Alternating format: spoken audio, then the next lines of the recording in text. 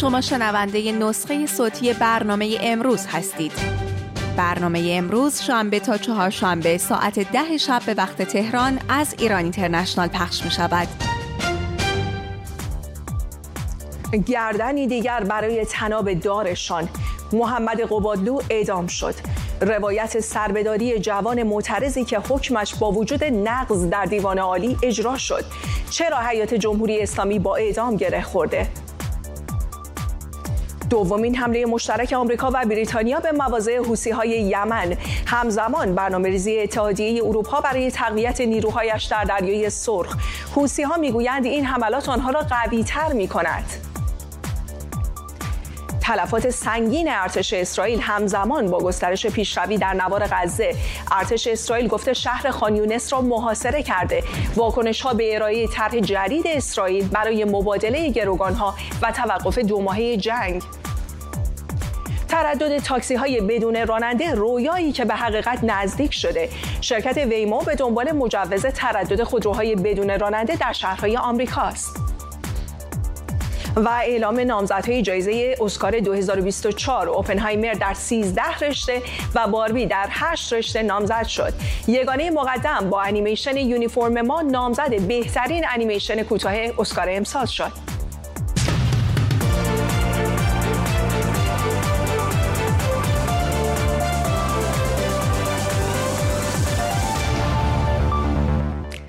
بینندگان امروز سلام، وقتتون بخیر. من گلارهان هستم با جزئیات آخرین تحولات ایران و جهان.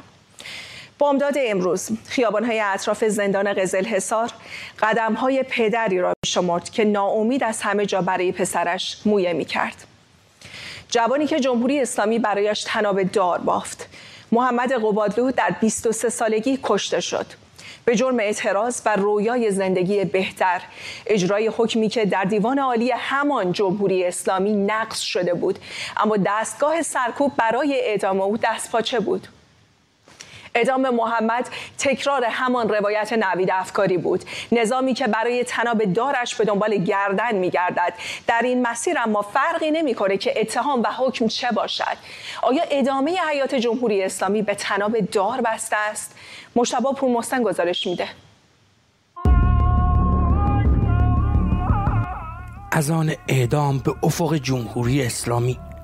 وقایع نگاری قتل حکومتی محمد قبادلو، معترض محکوم به مرگ. پیکر یک جوان دیگر که از چوبه دار آویزان شد. این داستان تازه ترین قربانی دیکتاتوری است که 3 سلاح دارد: سرکوب، وحشت و طناب اعدام.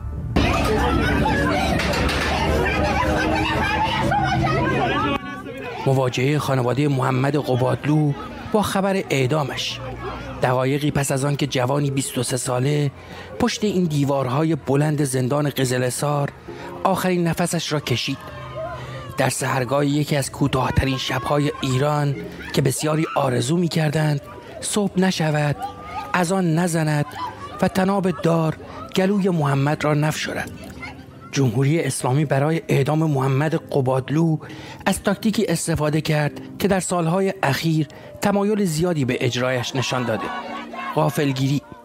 با هدف جلوگیری از شکل‌گیری فشار افکار عمومی، دوشنبه امیر رئیسیان، وکیل محمد قبادلو، با انتشار یک سند خبر داد که حکم اعدام موکلش برای اجرا در صبح روز بعد به اجرای احکام ابلاغ شده. او گفت با توجه به اشکالات متعدد قانونی، اجرای این حکم قتل محسوب می شود. حکمی به تاریخ 2 بهمن ماه برای اجرای اعدام در صبح 3 بهمن ماه. وقتی محمد تنها چند ساعت با اعدام فاصله داشت، خانواده‌اش به رغم همه ابهام‌ها ترجیح دادند ناامید از عدالت سیستم قضایی از خانواده مقتول پرونده طلب عفو کنند. از خانواده شهید کرم‌پور میخوام، از آقای بروزو کرم‌پور درخواست میکنم به خاطر امام علی بزرگواری کنن، گذشت کنن. اما محمد قبادلو در حالی اعدام شد که به گفته وکیلش پرونده او در دیوان عالی کشور همچنان در حال رسیدگی بود. قوه قضاییه ساعاتی پس از اجرای حکم با انتشار تصویری از کپی یک سند مدعی شد تقاضای اعاده دادرسی او در دیوان عالی کشور رد شده. حکمی به تاریخ 11 دی ماه. اما در این سند که وکیل محمد منتشر کرده، رسیدگی فعلا منتفی منوط به نتیجه رسیدگی در شعبه 39 شده. تاریخ سند 12 دی ماه است، یک روز بعد از سند ادعایی قوه قضاییه. این در حالی است که دیوان عالی کشور مرداد ماه گذشته پرونده را به دادگاه هم‌ارز ارجاع کرده بود، چون همان روانپزشک معتمد پزشکی قانونی که قبلا گفته بود بیماری روانی محمد قبادلو در ارتکاب جرم تأثیری نداشته، خواستار تجدید نظر شده بود، چون به زعم او ابتلای متهم به اختلال دو قطبی در بروز رفتارهای خطرناک تأثیر داشته. پزشک متخصص قبادلو هم گواهی کرده که او از سال 95 به دلیل ابتلا به اختلال دو قطبی تحت درمان بوده و انجام کارهای خطرناک از علائم این بیماری است. خود محمد هم در دادگاه تایید کرد که از 2 ماه قبل از دستگیری داروهایش را مصرف نکرده بود. مجموع شواهدی که نشان می‌دهد اراده قوه قضاییه به قتل جوان معترض تحت هر شرایطی بود. تا پیش از تابستان گذشته محمد قبادلو آرایشگر بود. اسم آقازاده گذاشتن رو بچه‌هایی که دستشون تو جیب باباشونه. مشتی آقازاده تویی که صبح شب جون می‌کنی دستت تو جیب خودت باشه. اما آخر شهریور ماه سال گذشته او در اینجا در شهر پرند به جوانان معترض پیوست در خیزش انقلابی علیه حکومت. قوه قضاییه اعلام کرده که او 30 شهریور ماه در رباط کریم دستگیر شده. محمد قبادلو متهم شد که با یک ماشین پیکان ماموران یگان ویژه نیروی انتظامی برای سرکوب معترضین را زیر گرفته و در نتیجه آن ماموری به نام فرید کرمپور کشته شده. در مورخه 7 آبان ماه 1401 اولین جلسه دادگاه او به ریاست قاضی ابوالقاسم صلواتی برگزار شد، بدون حضور وکیل انتخابیش که قاضی عزلش کرده بود. به گفته مادر محمد قبادلو، او در همان تک جلسه محکوم به اعدام شد به اتهام افساد فی الارض و محاربه و قتل.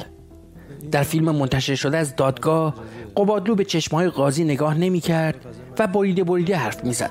صلواتی هم تلاش می‌کرد در دهان او حرف بگذارد که برای ایجاد به گفته او اختشاش در صحنه حاضر شده، در حالی که هیچ فیلم یا مدرکی که نشان دهد محمد قبادلو در آن صحنه حضور داشته وجود ندارد. جای دیگه شهید شده، تو سایت شهدای ناجا گذاشتن، توی رباط کریم شهید شده.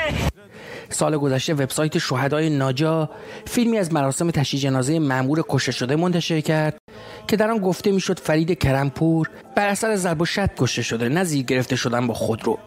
این فیلم چند روز بعد حذف شد.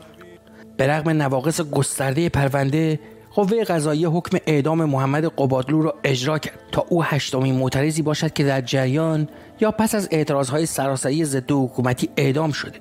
کسانی که تقریباً در پرونده اکثرشان ادله‌ای وجود نداشت جز اعتراف اجباری تا آنها قربانی حکومتی شوند که با سلاح سرکوب و اعدام فعلا قدرت را در اختیار دارد. همزمان صبح سه‌شنبه فرهاد سلیمی، زندانی عقیدتی کرد، هم پس از 14 سال حبس بدون حق آخرین ملاقات با خانواده در زندان قزل‌حصار اعدام شد تا با محمد قبادلو قربانیان قتل حکومتی سه‌شنبه نظامی باشند که در داخل ایران با بحران عمیق مشروعیت مواجه است و در خارج از مرزها مشغول آتش افروزی‌هایی است که کم کم به داخل مرزها منتقل می‌شود. این تصویر پدری است که زیر بار غم مچاله شده، غم بیپناهی در مقابل حکومتی که جان میگیرد تا وحشت بر جان معترضین بیاندازد. میدونی خدا دقیقاً کجا باته؟ همون جایی که میگی وای شانس آوردم. خدا کجاست؟ در سرزمینی که سرنوشتش به دست خدای کشتار سپرده شده. مجتبی پورمحسن، لندن. مهدی مهدوی آزاد، روزنامه‌نگار و تحلیلگر سیاسی از بن با ماست. آقای مهدوی آزاد، با وجود نقض این حکم در دیوان عالی کشور باز هم محمد قبادلو اعدام شد. آیا حکم دیوان عالی کشور فاقد ارزش و اعتبار بوده؟ این اعدام اساساً چه تصویری به ما میده از ساختار قضایی جمهوری اسلامی؟ ببینید، شکل اعدام محمد قبادلو یه شکل پروژه‌ای سیاسی است که ما چندین نمونه در سالهای اخیر شبیه اون داریم. طبیعتاً چون فرصت محدود داریم، من فقط یک نمونهش رو میگم، اعدام محمد سلاس در ماجرای اعتراضات و درگیری دراویش در گلستان هفتم با نیروی انتظامی. یه اتوبوسی حمله کرد به گارد ضد شورش و ظاهراً 3 تا نیروی انتظامی در واقع کشته شدند. و بلافاصله شب این آقای محمد سلاس رو نشون دادن، از دراویش بود با صورت خونی در داغون که اعتراف کرد که در حالت نیمه بیهوشی بوده، قصد نداشته کسی رو بکشه، مثل اینکه با اتوبوس رفته تو جمعیت، رفته تو اونا و گاز داده. اما بعدها معلوم شد که آقای محمد سلاس، هم وکیلش گفت هم خودش گفت هم شما، محمد سلاس اساساً چند ساعت قبل از این ماجرا بازداشت شده بوده، ساعت 14:30 ظهر بازداشت شده بوده. موقعی که حادثه اتوبوس اتفاق افتاده بود در زندان بوده، بیهوش بوده. شاهدان گفتن که راننده یک مرد جوان بوده، یک عالمه مشکل شکلی داشت، پرونده مشکل معاوی داشت، انگشت نگاری نکرده بودن از روی فرمان، یه عالمه از اینجور مشکلات. منتها آقای ترامپ موقعی که اردیبهشت اومد از برجام خارج شد، فشار سیاسی رو حکومت عوض شد، ناگهان 28 خرداد 1997 اعلام کرد محمد سلاس اعدام شد. به همین سادگی. میدونید اساسا یک شوک بزرگ. این شبیه اینو ما در همین پرونده محمد قبادلو می‌بینیم. این که میگن که پنهان کاری کردی در گزارش اومده بود، شاید اینطور باشه، منتها من پنهان کاری نمیفهمم. چیزی که من میفهمم دیوان عالی کشور رسما اعلام شده که وارد رسیدگی میشه. اساسا ظاهرا داشته این پرونده واسه خودش میرفته، منتها ناگهان یک دست پنهان، که اون دست پنهان یا دست علی خامنه‌ای یا مجتبی خامنه‌ای یا حالا یه بخش از دستگاه امنیتی مثل اطلاعات سپاه یا جای دیگه، ناگهان یک دست پنهان اومده این پرونده رو گذاشته رو، فشار آورده و گفته فوری اجرا کنید. چرا؟ برمیگرده به حوادث جدید. خیلی سریع برای حکم دادگاه دیوان عالی کشور قرار بوده بهش رسیدگی بشه، قرار بوده ادامه پیدا کنه، منتها منافع سیاسی حکومت نیاز داشته که یک قربانی داشته باشن. بعد از رسوایی‌های امنیتی، بعد از ماجرای پاکستان، بعد از حملات داعش، بعد از فشارهای سنگین روی حکومت، بعد از به قول اصولگراها پررو شدن مردم، حکومت می‌خواسته ضرب شتم نشون بده، به قول نویر افکاری برای دنبال گردن میگشته و خب قرعه به نام محمد قبادلو افتاد. آقای مهدوی آزاد، محمد قبادلو یک جوان 23 ساله بوده، سابقه ابتلا به اختلالات روانی داشته، مستنداتش موجوده، با این وجود اعدام شد. چقدر فکر میکنید حیات و بقای جمهوری اسلامی در گرو این اعدام هاست و چرا؟ بله ببینید، حکومت ایران چند تا سلاح بیشتر نداره، مثل سایر، تو گزارش هم اومده بود استعاره قشنگی است. سلاحی که در داخل داره زندان و اعدام هست. شما هیچ سلاح دیگه نمی‌بینید. سلاح منطق نداره، سلاح گفتگو، سلاح رحم انصاف نداره، سلاح حتی که پروپاگاندا، دیگه پروپاگانداش در داخل هم خریدار نداره. تلویزیون ایران کسی نمی‌بینه. بنابراین در سلاحی که در داخل داره زندان هست و اعدام، سلاحی که در خارج هست پهپاد داره، موشک داره و تروریست، حمایت از تروریست ها با گروه‌های مختلف و در واقع مشابه ژنریک هم دیگه هم هستن. بنابراین واقعیت این هستش که راه دیگه هم ظاهرا نداره، حداقل با نظم ذهنی علی خامنه‌ای، با توهمات اخیر او، با اینکه دیگه فکر می‌کنه سخنگوی خدا شده و با خب می‌دونید رسوایی‌های پس پی در پی حکومت، حیثیتش پیش مردم رفته. الان دنیا انتخابات برگزار می‌کنه، نظرسنجی‌های نهادهای حکومتی میگه کمتر از 25% 30% اصلا مایل هستن برن پای صندوق. میاد توی این شرایط طبیعتاً سراغ ابزار سرکوب میره و سیاست در رعد و النصر و بالرعب. آقای مهدوی آزاد، حدوداً 30 ثانیه وقت داریم. بسیاری گفتن که این اعدام‌ها فاصله بین حکومت و مردم رو بیشتر میکنه. فکر میکنید تاثیر این اعدام‌ها بر جریانات سیاسی و اعتراضی در کشور چی باشه؟ موافق نیستم. فاصله بین مردم و حکومت زیاده، دیگه زیادتر نمیشه. خشم رو زیادتر میکنه و این بده. این برای کسانی که ایران رو دوست دارن بده. میدونید حتی برای ما از نگاه مخالفین جمهوری اسلامی بده. خشم همه چیزو به هم میریزه. خشم ممکنه یک تصفیه حساب خونین منجر بشه. بنابراین شکاف بین مردم و حکومت اساسا اونقدر هست که ترمیم شدنی نیست. اگر بود سراغ این ابزارها نمیرفتن. منتها این لجبازی‌ها، این کارها، این لجبازی که میبینید از سیاست حجاب بگیرید تا اعدام، همه ایران جمع میشن میگن این کارو نکن، اینا میکنن. میدید خشم کور رو در جامعه زیاد میکنه. این خطرناکه برای تمدن ایرانی. مهدی مهدوی آزاد، روزنامه‌نگار و تحلیلگر سیاسی از بن، متشکرم. آتش درگیری بین حوثی‌های یمن و آمریکا بار دیگر شعله‌ور شده. شب گذشته آمریکا و بریتانیا برای دومین بار در عملیاتی مشترک مواضع حوثی‌ها را در صنعا، پایتخت یمن و چندین نقطه دیگر این کشور بمباران کردند.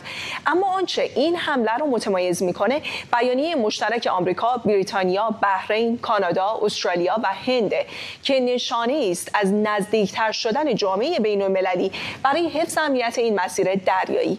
در همین حال حوثی‌ها اعلام کردند که تنها ثمره این حملات مصمم‌تر شدن اونها برای تشدید حملاتشون در دریای سرخه. گزارش محسن ایزدی رو با هم ببینیم.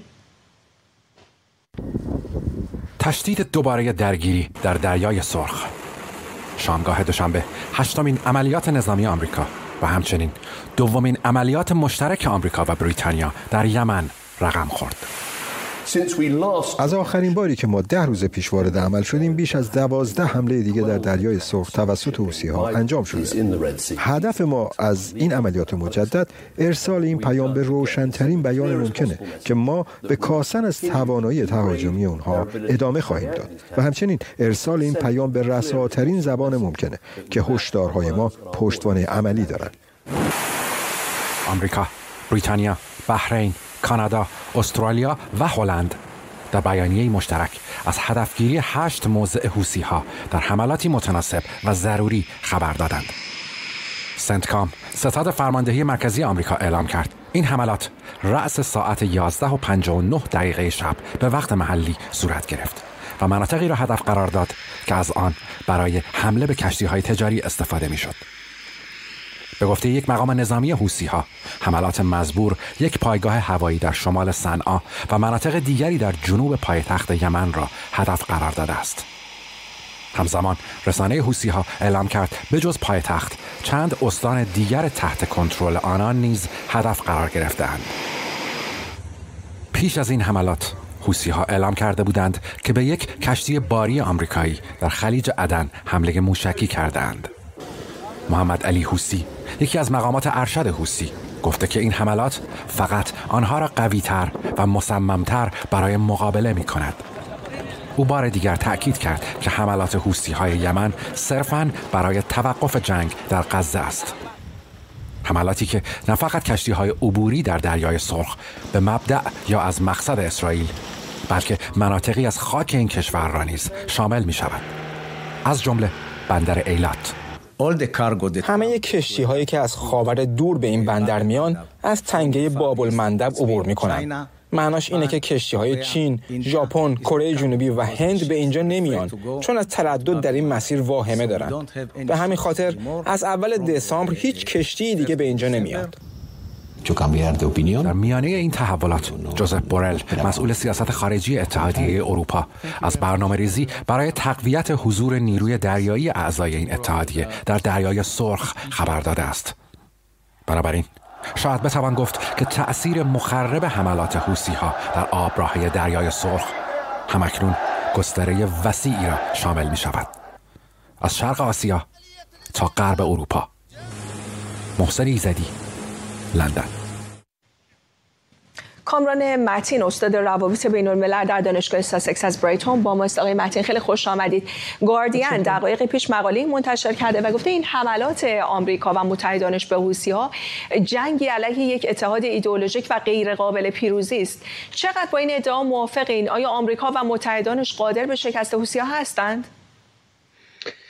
ببینید، یمن کشور بزرگی هست و سواحلش حدود 2000 کیلومتر طول دارند. در نتیجه فقط از طریق حملات هوایی به نظر نمیرسه واقعا بشه کنترل کرد تمام این مسیر طولانی رو که از طریق اون حوثی‌ها میتونن تسلیحات جدید، امکانات جدید از جمهوری اسلامی دریافت بکنن و خب اونها چندین سال با یک اتحاد بزرگ نظامی از سوی عربستان، امارات متحده عربی در جنگ بودن و سخت‌ترین بمباران ها رو برای حدود 8 سال تحمل کردن و در این فرصت خب توانایی نظامیشون هم افزایش پیدا کرده. ضمن اینکه برای اینکه مختل بکنن کشتیرانی رو، اونها لازم نیست که به هر کشتی که از اونجا رد میشه بتونن حمله بکنن، کافیه به 1-2 کشتی بتونن حمله بکنن و اون ترس و اون اختلال در تجارت جهانی کار به اصطلاح از یک حملات محدود هم میتونه ناشی بشه و این چیزی هست که دغدغه اصلی کشورهای غربی هست که الان که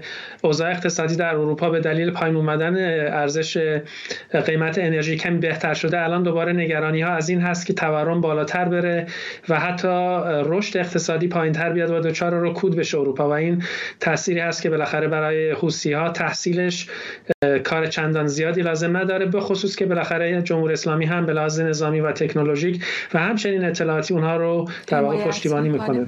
آقای متین، از یک لنز بزرگتر اگه نگاه کنیم، در مقاله گاردین به این اشاره شده که این گروه‌های نیابتی در محور موسوم به مقاومت الزاماً تحت اراده جمهوری اسلامی نیستند و گفته این ستون‌های ایدئولوژیک و اهداف استراتژیک مشترکشونه که اونها رو متحد کرده. شما فکر میکنید چقدر این اتحاد و دوامش قابل اطمینان هست؟ در اینکه این گروه‌ها الزاماً هر حرکتشون رو جمهوری اسلامی از تهران تعیین نمی‌کنه، من با این نظر موافقم، ولی خب اتحاد استراتژیکی وجود داره و جمهوری اسلامی به عنوان در واقع اون ستاد هماهنگی بین اینها عمل میکنه.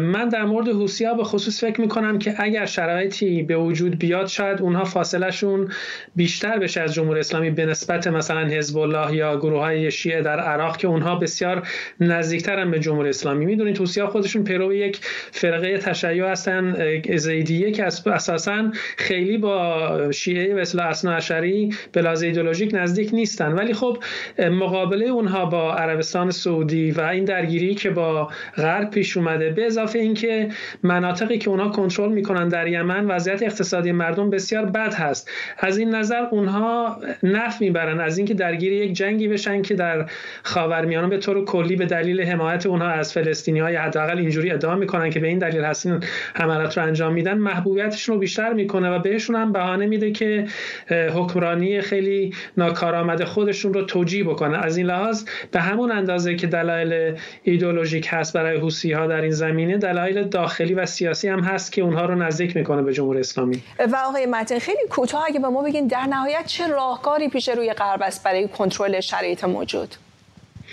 من بعید میدونم که بدون آتش بس در غزه حوثی‌ها رو تماما بشه به اصطلاح کنترل کرد و این حملات رو خاموش کرد. حملات هوایی غرب ادامه پیدا خواهد کرد، ولی من فکر میکنم که به اندازه‌ای که کشتیرانی رو مختل بکنن میتونن حوثی‌ها کماکان حمله بکنن به کشتی‌های تجاری. در نتیجه در کوتاه مدت چشم انداز روشنی برای اتمام این وضعیت من نمیبینم. کامران متین، استاد روابط بین الملل در دانشگاه ساسکس از برایتون، خیلی متشکرم از توضیحاتتون. متشکرم. پیشروی ارتش اسرائیل در باریکه غزه همچنان ادامه داره. گزارش‌ها از محاصره کامل خان یونس خبر میده، شهری که گفته شده گروگان‌ها و سران حماس در اونجا هستند. در همین حال روز دوشنبه تلفات سنگینی به ارتش اسرائیل وارد شده و در مجموع 24 سرباز این کشور کشته شدند. در حالی که بنیامین نتانیاهو بسته پیشنهادی حماس برای پایان جنگ رو رد کرده، رسانه‌های اسرائیلی گزارش دادند که اسرائیل طرح جدیدی رو برای آزادی گروگان‌ها و وقفه 2 ماهه جنگ ارائه کرده. بهنود نورپناه از آخرین تحولات جنگ میگه. شوک بزرگ به ارتش اسرائیل. اردوگاه المغازی، مرکز نوار غزه. کشته شدن 21 نیروی نظامی در یک لحظه.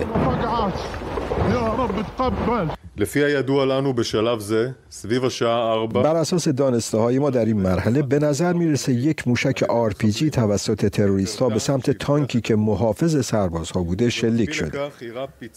به موازات اون انفجار در یک ساختمان 2 طبقه رخ داده، در زمانی که بیشترین نیروها در داخل ساختمان بودند.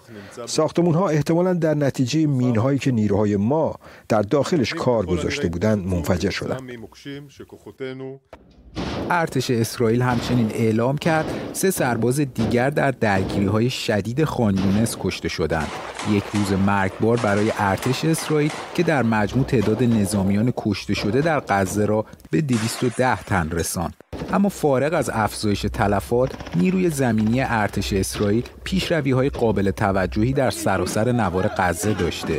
به گزارش منابع فلسطینی، ارتش اسرائیل در محورهای شرقی و غربی شهر خان یونس به آرامی در حال پیشروی است و بخش‌های زیادی از خان یونس تا نزدیکی شهر ابسان الکبیره را تحت کنترل خود گرفتند. در همین حال خبرگزاری شرق الاوسط به نقل از مقامات اسرائیلی میگوید شهر خان یونس اکنون در محاصره کامل اسرائیل است. در محور مرکزی نوار غزه تداوم بمباران توپخانه‌ای و گسترش دامنه پیشروی‌ها در اردوگاه‌های البرج و النصیرات گزارش شده.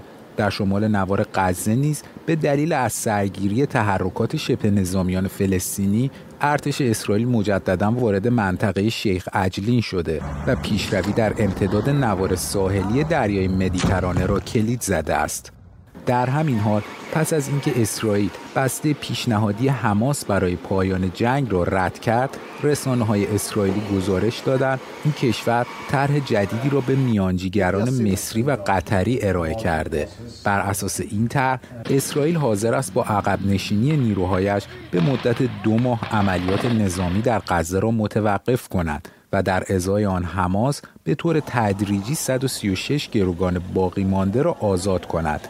ظاهراً تشدید حملات در نوار غزه از یک طرف و فشار روزافزون خانواده‌های گروگان‌ها از طرف دیگر انعطاف پذیری طرفین جنگ را برای یک معامله جدید افزایش داده است. این در حالی است که حساسیت نسبت به وضعیت گروگان‌ها بیشتر شده.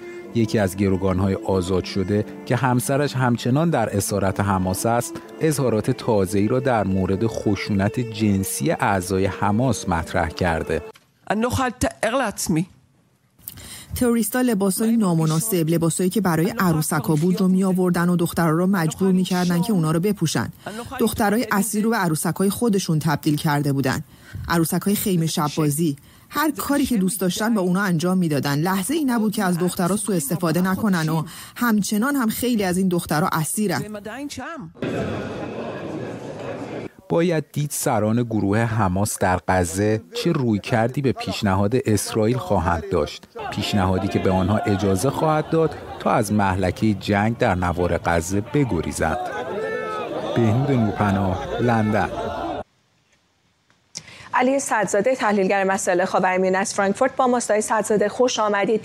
اسرائیل پیشنهاد داده که به رهبران ارشد حماس اجازه داده بشه غزه رو به عنوان بخشی از یک توافق آتشبس گسترده‌تر ترک کنند. این موضوع چقدر در راستای اهداف اسرائیل برای پیشبرد جنگه و چه تصویری به ما میده از آینده این جنگ؟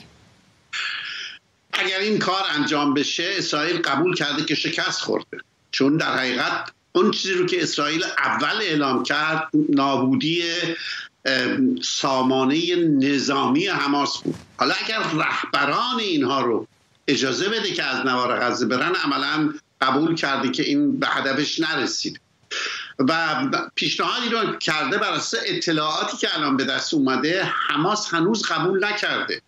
حماس نپذیرفته که یک آتشبس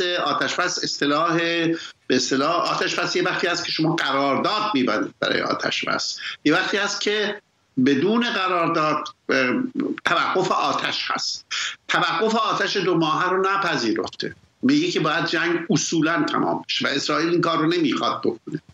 اسرائیل حتی برای خودش حق اینو قائل شده که بعد از این 2 ماه توقف آتش دوباره میتونه جنگ رو شروع بکنه، چون به هر حال امکان این که دوباره فعالیت ها از نوار غزه شروع بشه بعد از این 2 ماه وجود داره. الان شما گزارش دادید شمال نوار غزه دوباره اونجا امروز درگیری بوده و دوباره نیروهای اسرائیلی به اونجا رفتن. اینه که نامعلوم هست که سرنوشت این پیشنهاد به کجا میرسه، ولی یک واقعیت وجود داره، اون که نتانیاهو هم از درون و هم از بیرون عجیب تحت فشار هست که به هر حال بایدسی که به طرف یا آتشبس بره تا گروگان‌ها آزاد بشن. اینه که هنوز ما دقیقاً نمیدونیم که این پیشنهادی که انجام شده سرنوشتش به کجا می انجام. آقای صدزاده، ساعتی پیش اسرائیل به اهداف حزب الله در جنوب لبنان هم حمله کرده، از جمله یک منطقه نظامی که توسط نیروهایی از ایران اداره می شده. چقدر این حملات میتونن مؤثر باشن در عقب راندن حزب الله لبنان؟ مؤثر نخواهند بود، فقط ضربه نظامی خواهد بود و حزب الله هنوز اونجا خواهد موند. ولی اسرائیل به آمریکایی ها گفته و به خود حزب الله هم گفته که اگر شما میخواهید که این حملات به اصطلاح نقطه زن ما و دقیق ما قطع بشه و اگر میخواهید که از جنگ بزرگ آینده جلوگیری کنید، شما باید لااقل 40 کیلومتر از مرز اسرائیل دور بشید، چون در حدود 80,000 نفر ساکنان شمال اسرائیل در مرز لبنان مجبور شدن از محل خانه هاشون ترک بکنن و برای امنیت اینا لازم هست یک فاصله ایجاد بشه. اینکه حزب الله چنین پیشنهادی رو بپذیره نمیدونیم. در درون جامعه لبنان روزنامه‌های لبنانی حتی می‌نویسن که عده‌ای که مخالف حزب الله هستند در لبنان از این اگر یک روزی حزب الله این فشار اسرائیل رو بپذیره با اون مخالفت میکنن، میگن شما اصلا به چه دلیل به چه حقی بخشی از زمینها رو باعث شده که از دست بدید و این نتیجه سیاست شما علیه اسرائیل. بنابراین آمریکا و حتی فرانسه به خصوص وارد این عمل شده که به حزب الله فشار بیاره که یک پیشنهاد سیاسی رو بپذیره تا اولا شهروندان برگردن، ثانیاً اسرائیل ظاهراً قانع بشه و این حملات دقیق رو انجام نده. ولی من فکر میکنم تا پایان این داستان، یعنی تا اون لحظه‌ای که ما هنوز یه توافقی بین حزب الله و اسرائیل فراهم نیومده، اسرائیل به این حملاتش ادامه خواهد داد و این سیاست همیشه اسرائیل بوده که بعد از یه چنین اتفاقی میره سراغ اون کسانی که تصور میکنن طراح این داستان بودن، هر جای دنیا هم باشن. حتی اگر این سران حماس رو هم که الان گفته از غزه برن بیرون، من اعتقاد دارم روزی سراغشون خواهد. علی سردزاده، تحلیلگر مسائل خاورمیانه از فرانکفورت، خیلی متشکرم از حضورتون در برنامه. اما نزدیکی مسکو و پیونگیانگ در دورانی که آتش جنگ در مرزهای شرقی اروپا روشنه، برای کشورهای غربی نگران کننده است. متحدان کیف معتقد هستند که کره شمالی به روسیه تسلیحات نظامی ارسال میکنه، موضوعی که روسیه اون رو رد کرده و گفته دو کشور همسایه منافع متقابل دارند. در همین حال دعوت رهبر کره شمالی از ولادیمیر پوتین برای سفر به پیونگیانگ به این نگرانی ها دامن زده. شهره جولانی و جزئیات بیشتر. سفر اخیر وزیر خارجه کره شمالی به مسکو و دیدار با رئیس جمهور روسیه رویداد بزرگی بود که در کره شمالی از آن استقبال شد. دیدار در کرملین فرصتی برای تکرار دعوت پیشین پیونگیانگ از ولادیمیر پوتین برای سفر به این کشور بود.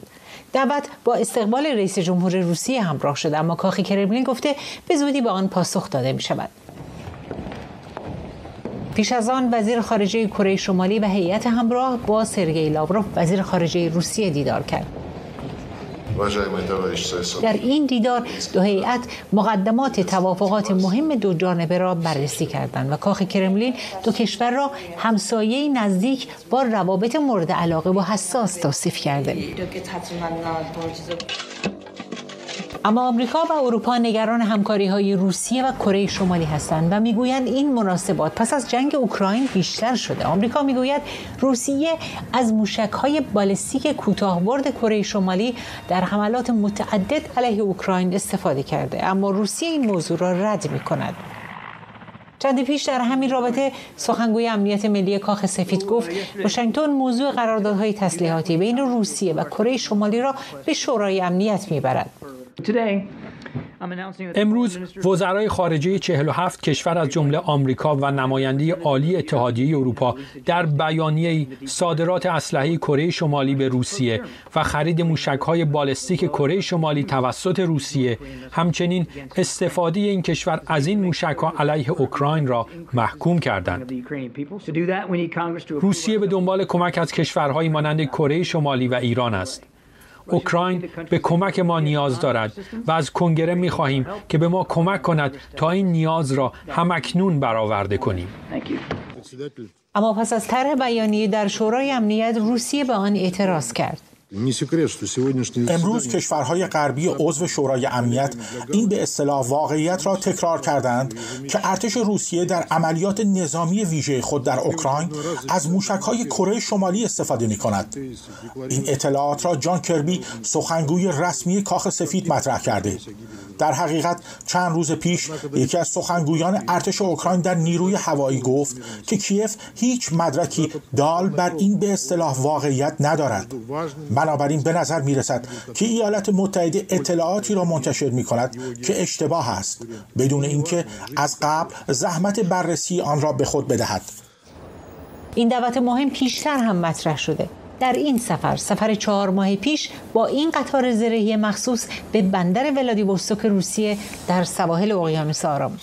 کیم جونگ اون در دیدار با پوتین از او برای سفر به کشورش دعوت کرد. او روابط با روسیه را اولویت اول دولتش دانست و گفت در جنگ اوکراین از روسیه بی قید و شرط حمایت می‌کند.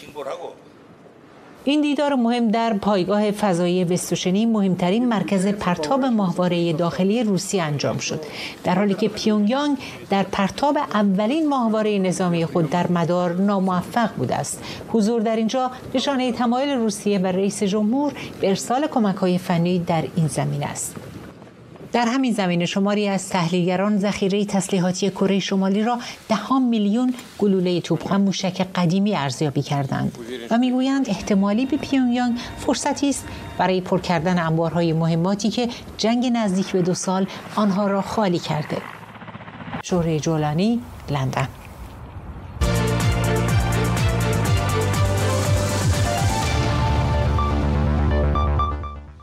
خب سری بزنیم به دنیای صنعت و فناوری. با تلاش شرکت‌های پیشرو احتمال میره به زودی تاکسی‌های بدون راننده در شهرهای آمریکا مجوز تردد بگیرند.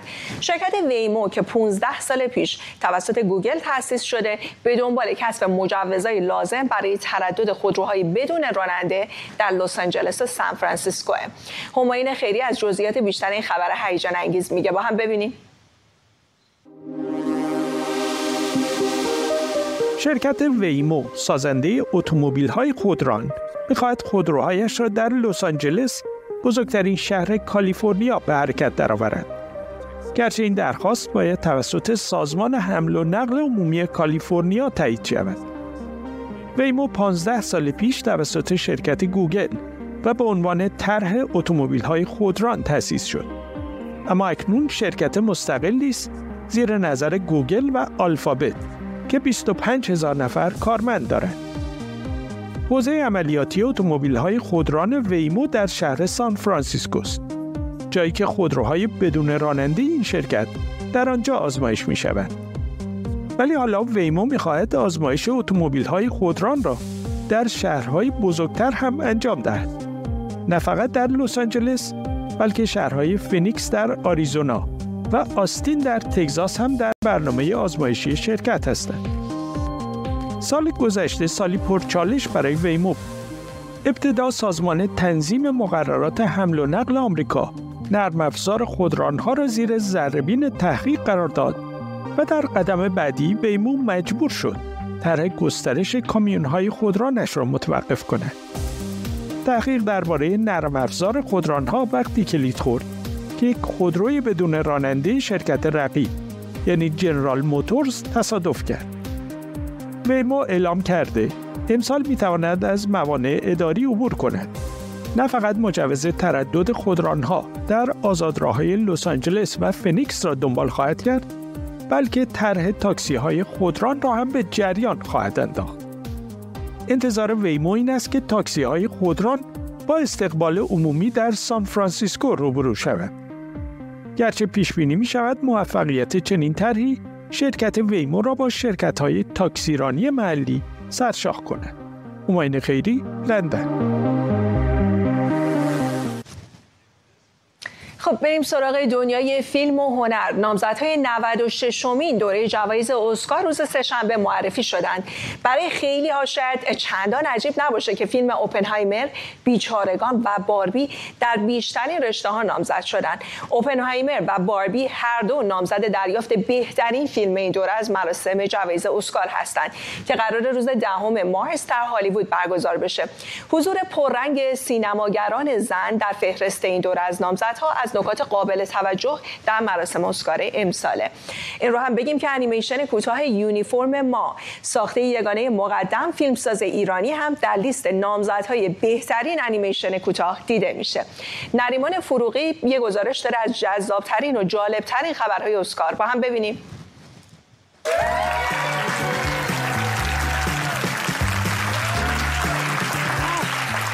بیش از 10,000 عضو آکادمی فنون و هنر سینمایی نامزدهای بهترین‌های سال را اعلام کردند و همونطور که انتظار می‌رفت، اوپنهایمر ساخته کریستوفر نولان بیشترین نامزدی را به خود اختصاص داد. از دیگر نکات حائز اهمیت در فهرست نامزدهای امسال حضور پررنگ زنان سینماگر در بخش‌های مختلف. جوایز اسکار در سالهای اخیر اغلب به فیلم‌های اهدا می‌شد که اقبال زیادی در گیشه نداشتند. امسال ولی انتظار می‌رود حضور باربی و اوپنهایمر شرایط را برای تهیه کنندگان آن تغییر دهد. اوپنهایمر در 13 رشته و باربی در 8 رشته نامزد شدند که شامل چندین جایزه اصلی اسکار نظیر بهترین فیلم، بهترین کارگردانی و بهترین بازیگر نقش اول زن و مرد می‌شود.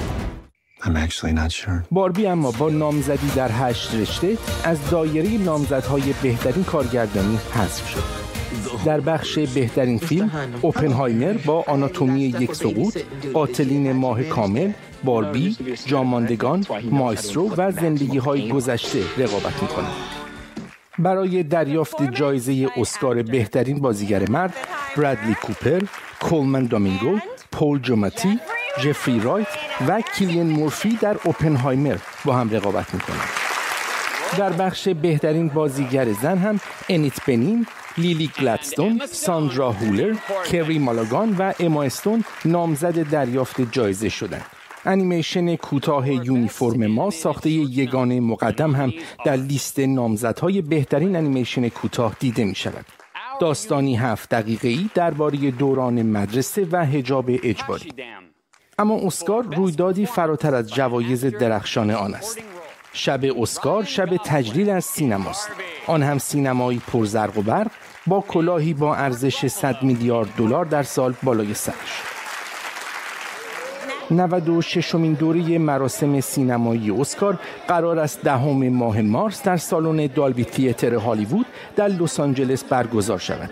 روزی مهم و سرنوشت ساز در دنیای صنعت و هنر قرن 21. نریمان فروغی، لندن. مثل همیشه از همراهی شما با امروز ممنونم. برنامه رو با تصاویر روز به پایان میبریم. شب و روزتون خوش. تا بعد.